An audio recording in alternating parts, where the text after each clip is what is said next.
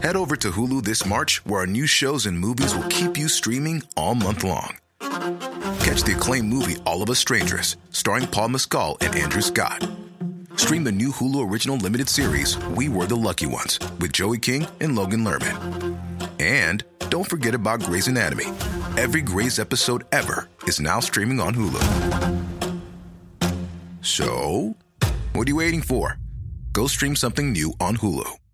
Hey, I'm Ryan Reynolds. Recently, I asked Mint Mobile's legal team if big wireless companies are allowed to raise prices due to inflation. They said yes. And then when I asked if raising prices technically violates those onerous two-year contracts, they said, "What the f*** are you talking about, you insane Hollywood ass?" So to recap, we're cutting the price of Mint Unlimited from $30 a month to just $15 a month. Give it a try at mintmobile.com/switch. $45 up front for 3 months plus taxes and fees. Promo rate for new customers for limited time. Unlimited more than 40 gigabytes per month. Slows full terms at mintmobile.com.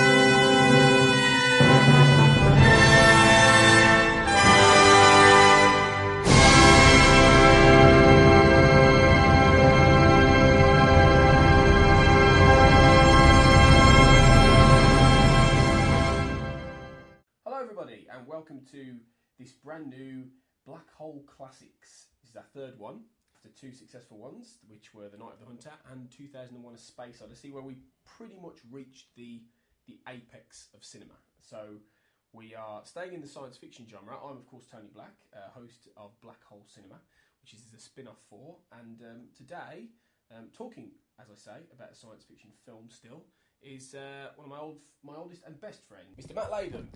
Hello. Welcome back to the show. This is your first Black Hole Classic, and why don't you tell us what film we're going to be talking about? I'm going to be talking about Demolition. No, I'm not. I'm going to be talking about Blade Runner. I need your deck. This is a bad one. The worst yet. There was an escape from the off-world colonies 2 weeks ago. 6 replicants. 3 male, 3 female. They slaughtered 20... A Blade Runner's job is to hunt down replicants. Manufactured humans you can't tell from the real thing. What's this? Roy Batty. Probably the leader. There was just one outfit making replicants that superhuman. The Tyrell Corporation. Mr. Deckard, Dr. Eldon Tyrell. I don't get it, Tyrell. Commerce is our goal here at Tyrell. More human than human is our motto. I was looking for 6 replicants in a city of 106 million people. You ever see this girl, huh? Never seen a Buzzlove. What I didn't know was they were looking for me. Blade Runner. Not Demolition Man, as you were about to say, which, as everyone knows, as I say everyone, us two, knows is your favourite movie of all time. Blade Runner, which is the 1982 recognised classic of science fiction cinema. Well, 82, 2007, 1999, 92. Well, we'll get on to that. Because, yeah, you're absolutely right. But the original film, which was directed by Ridley Scott, was from the novel called Do Androids Dream of Electric Sheep, which, as you'll probably agree, isn't quite the catchiest title of film. I think it's an amazing title, but then again, this is me. This is later. Yes. But it is a great title, but it would have been a little bit hard to market. Blade Runner, which was based on the rights, actually, for a William Burroughs novel, which was bought by the producers of Blade Runner, so they could use it as in the actual film.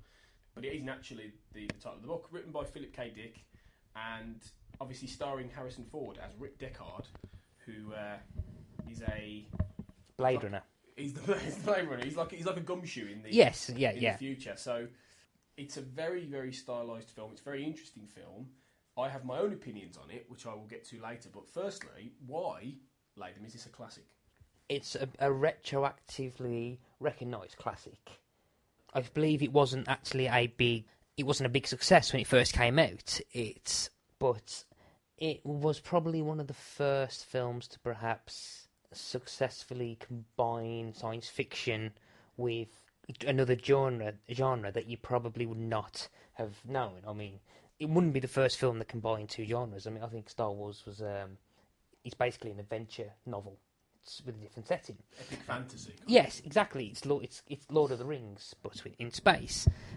In Blade Runner, you have the 1940s hard-boiled detective story alongside a near-futuristic science fiction landscape, and it combines it quite well. Even particularly coming off the back of, I think, Star Wars, which was very bright and family-friendly. I think the Star Trek movies in '82. How many Star Trek films were there? That was Star Trek 2: The Wrath of Khan was '82, so there'd been the motion picture beforehand, which was much more akin to something like Blade Runner because it was slower and it was much more a meditation. It was only later on that they started becoming more epic adventure films. Admittedly, you did have Star Wars, which came out before Blade Runner, but they're very different kind of science fiction. It has a very original, tone in it for a science fiction film. It feels probably less. It feels less a sci-fi film and more a detective story with sci-fi bits in it. It's more concerned about humanity than technology. Well, actually, one of the main themes of the whole film is the balance between humanity and technology. And I think at the time it was just before that question was really beginning to arise. I think later you'd have more 80s science fiction films that would start to have questions about artificial intelligence and technology, humanity, etc., which I think only really was a main focus in 2001. Yeah, and I don't think it's probably one of the first major films to emphasise that as a theme. Well, yeah, and we discussed this with Owen Hughes last time, which was about HAL being this, almost the next evolution of technology. So yeah, and a film like Blade Runner is going to have some element. I mean, very few films after 2001 didn't take a cue from it. I think in terms of science fiction, really, in some ways, influenced the entire genre. But yeah, you're right in terms of the noir is the main aspect, the femme fatale, the dark cinematography, the mood of it. Yeah, and it builds up this question about humanity versus technology, in that your usual the villains of the film are basically artificial intelligence who want more life. They have a set life. They're gonna pretty much switch off permanently after 4 or 5 years. They're the replicants. The replicants. Yeah, Rutger Hauer, Daryl Hannah, Joanna Cassidy, led by Rutger Hauer. Their quest is to basically find their creator and ask for more life. There's a very interesting question here in terms of the human characters. That we, as humans, we can't go and find our creator to ask for more life because everyone's got a limited lifespan. Whereas these replicants, they do perhaps have the opportunity to ask for more life, but then don't want to. I mean, I remember reading something years and years ago about the fact that all that the replicants really want is to have more life. They're only seeking life. They're not exactly villains as such. I mean, their only crime is that they're artificially created. And Harrison Ford is pretty much tracking down these and is killing them just for being who they are. But, I mean, they did escape.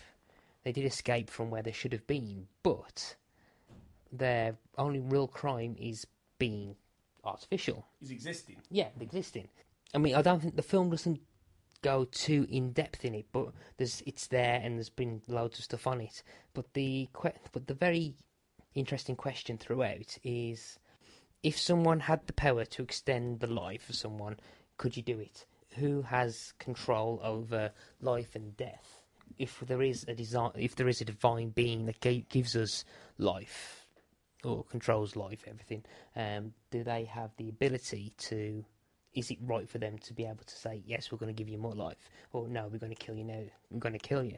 Because Tyrell, who creates the replicants, Deckard and Gaff, or the other Blade Runners, they're effectively playing God into saying that your crime is this, and you can't really go around being who you are.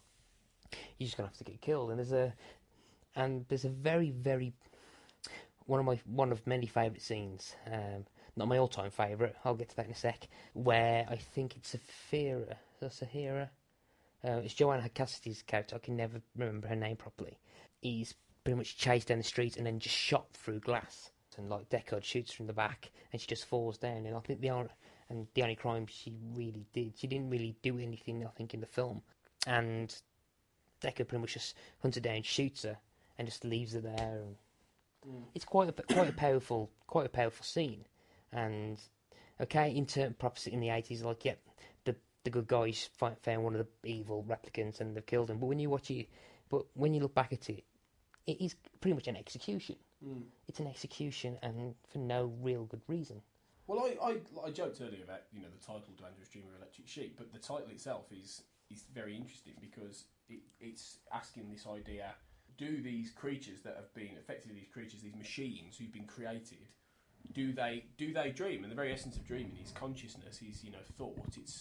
It's a very human soul kind of religious idea, and the question is, do they go through that same process? And I think that's at the heart of what Philip K. Dick's trying to get at with his book and Ridley Scott with his film, in that it's the question of what makes them human, what makes humanity, and it is that whole thing with technology, and it's probably become even more prescient these days, this kind of film, because we're entering an age now where AI is on the rise. You've got these robots being built in Japan that can do all kinds of things. It's not massively. There's a video, I think, they tried to get walking robots, and there's a very funny montage of them falling over. So they haven't fully cracked it just yet. But we're at the beginning. Oh yeah. I mean, within the next. I mean, look at how technology advances. 10 years ago, you said an iPhone to somebody, they would have gone, "What's that?" It's a case of, and we all use them. So in 2025, who's to say we won't have the first kind of AI, or at least a certain robot that is indistinguishable from a human. So yeah, depends. Depends. Kind of prescient kind of film. Yeah, it probably depends how sentient Siri's going to get. Well, yeah, exactly. Yeah, if they upload Siri into a robot bod. I'm calling this now. In about 2026, you're going to have Cortina, and you're going to have Siri in sort of Ultron and Jarvis kind of deathmatch. Yeah, and then the winner. I'm Nick Friedman. I'm Lee Alec Murray. And I'm Leah President. And this is Crunchyroll Presents The Anime Effect. We are a new show breaking down the anime news, views, and shows you care about each and every week. I can't think of a better studio to bring something like this to life. And I agree. We're covering all the classics. If I don't know a lot about Godzilla, which I do, but I'm trying to pretend that I don't right now. Hold it in. And our current faves. Luffy must have his due. Tune in every week for the latest anime updates and possibly a few debates. Oof. I remember, what was that? Say what you're going to say and I'll circle back. You can listen to Crunchyroll Presents The Anime Effect every Friday wherever you get your podcasts. And watch full video episodes on Crunchyroll or the Crunchyroll YouTube channel.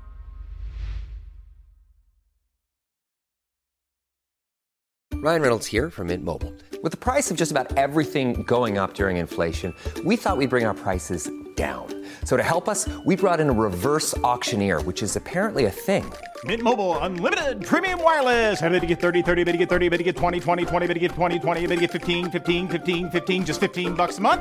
Sold! Give it a try at mintmobile.com/switch. $45 up front for 3 months plus taxes and fees. Promo rate for new customers for limited time. Unlimited more than 40 gigabytes per month. Slows full terms at mintmobile.com. It becomes Skynet. Yeah. And we all die. Yeah.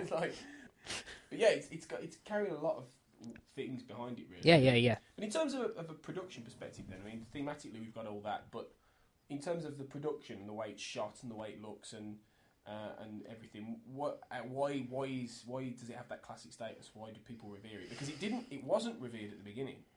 It became a cult hit that has steadily become more beloved over time. I think the cinematography in itself has offered itself a very unique. It's not neo-punk, it's more neo-noir. It's nothing really punky about it, but it's cyberpunky though, perhaps. Yeah, it's cyberpunk, a more realistic approach to cyberpunk.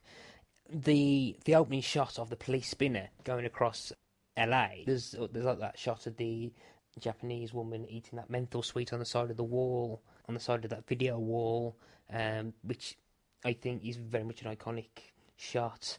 There's again the sequence going through when Saphira gets shot, going through the glass, the smoky atmosphere, the very low lit apartments, the very contrasting light when you first go into the Tyrell Corporation, and then Rachel appears and it's Sean Young just looking very like a stick with a white circle on it.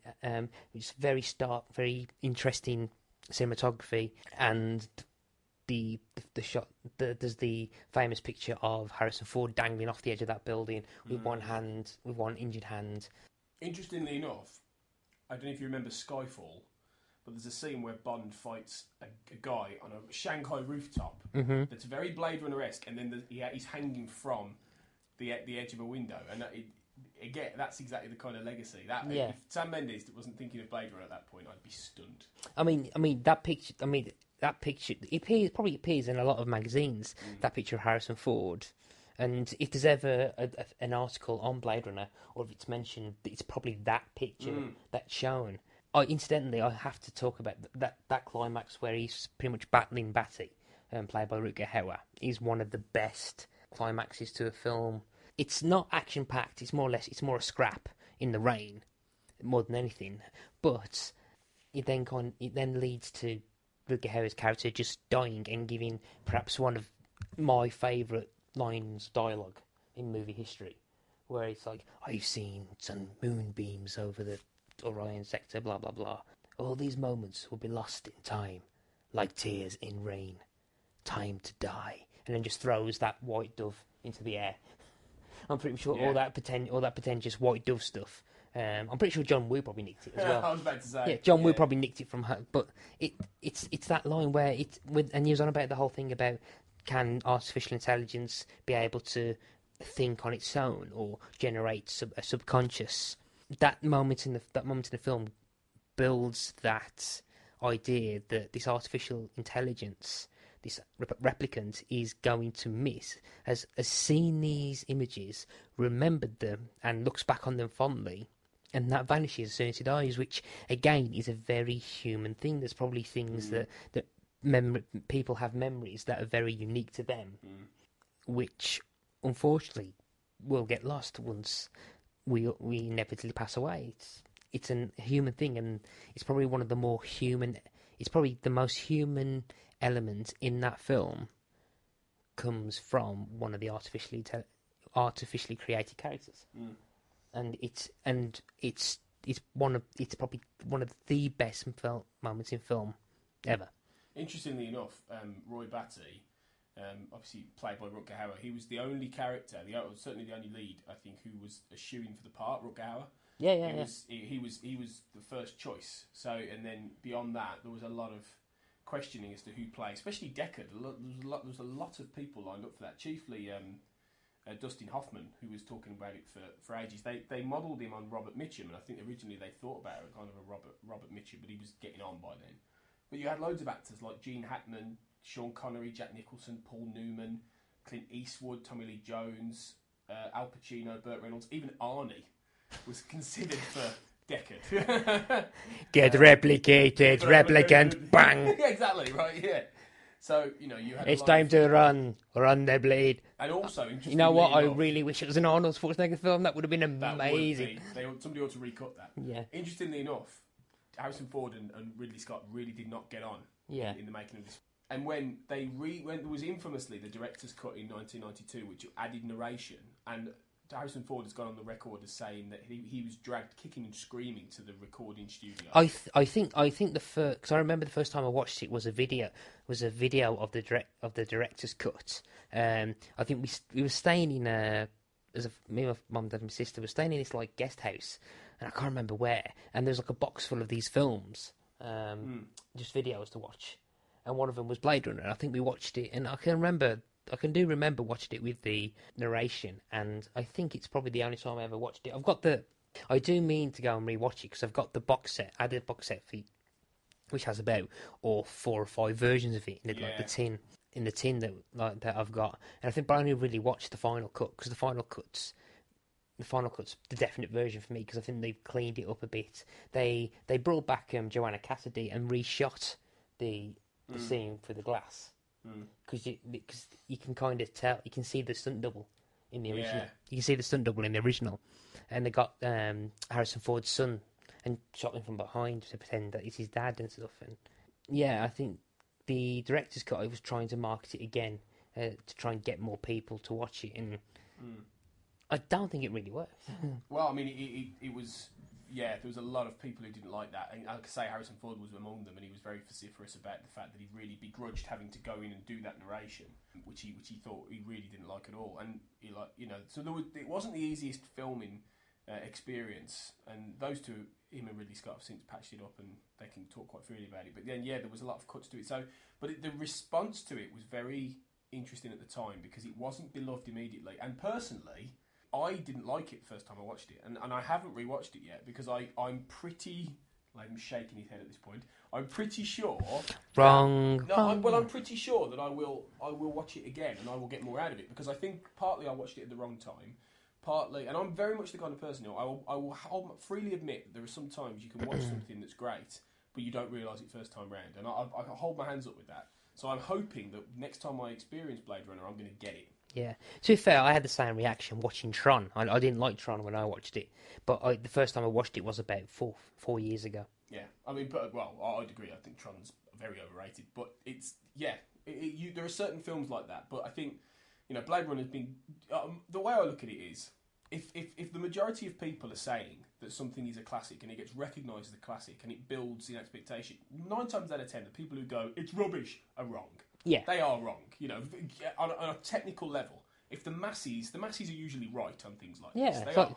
But lots of people have said how brilliant a film this is, and of course, let's wrap this up with a little discussion about what could be considered, or if these days the way it had been filmed would probably have been some kind of twist ending, but it's left as more of an ambiguous ending involving Deckard. Now, spoilers, a spoiler warning if you haven't seen the film.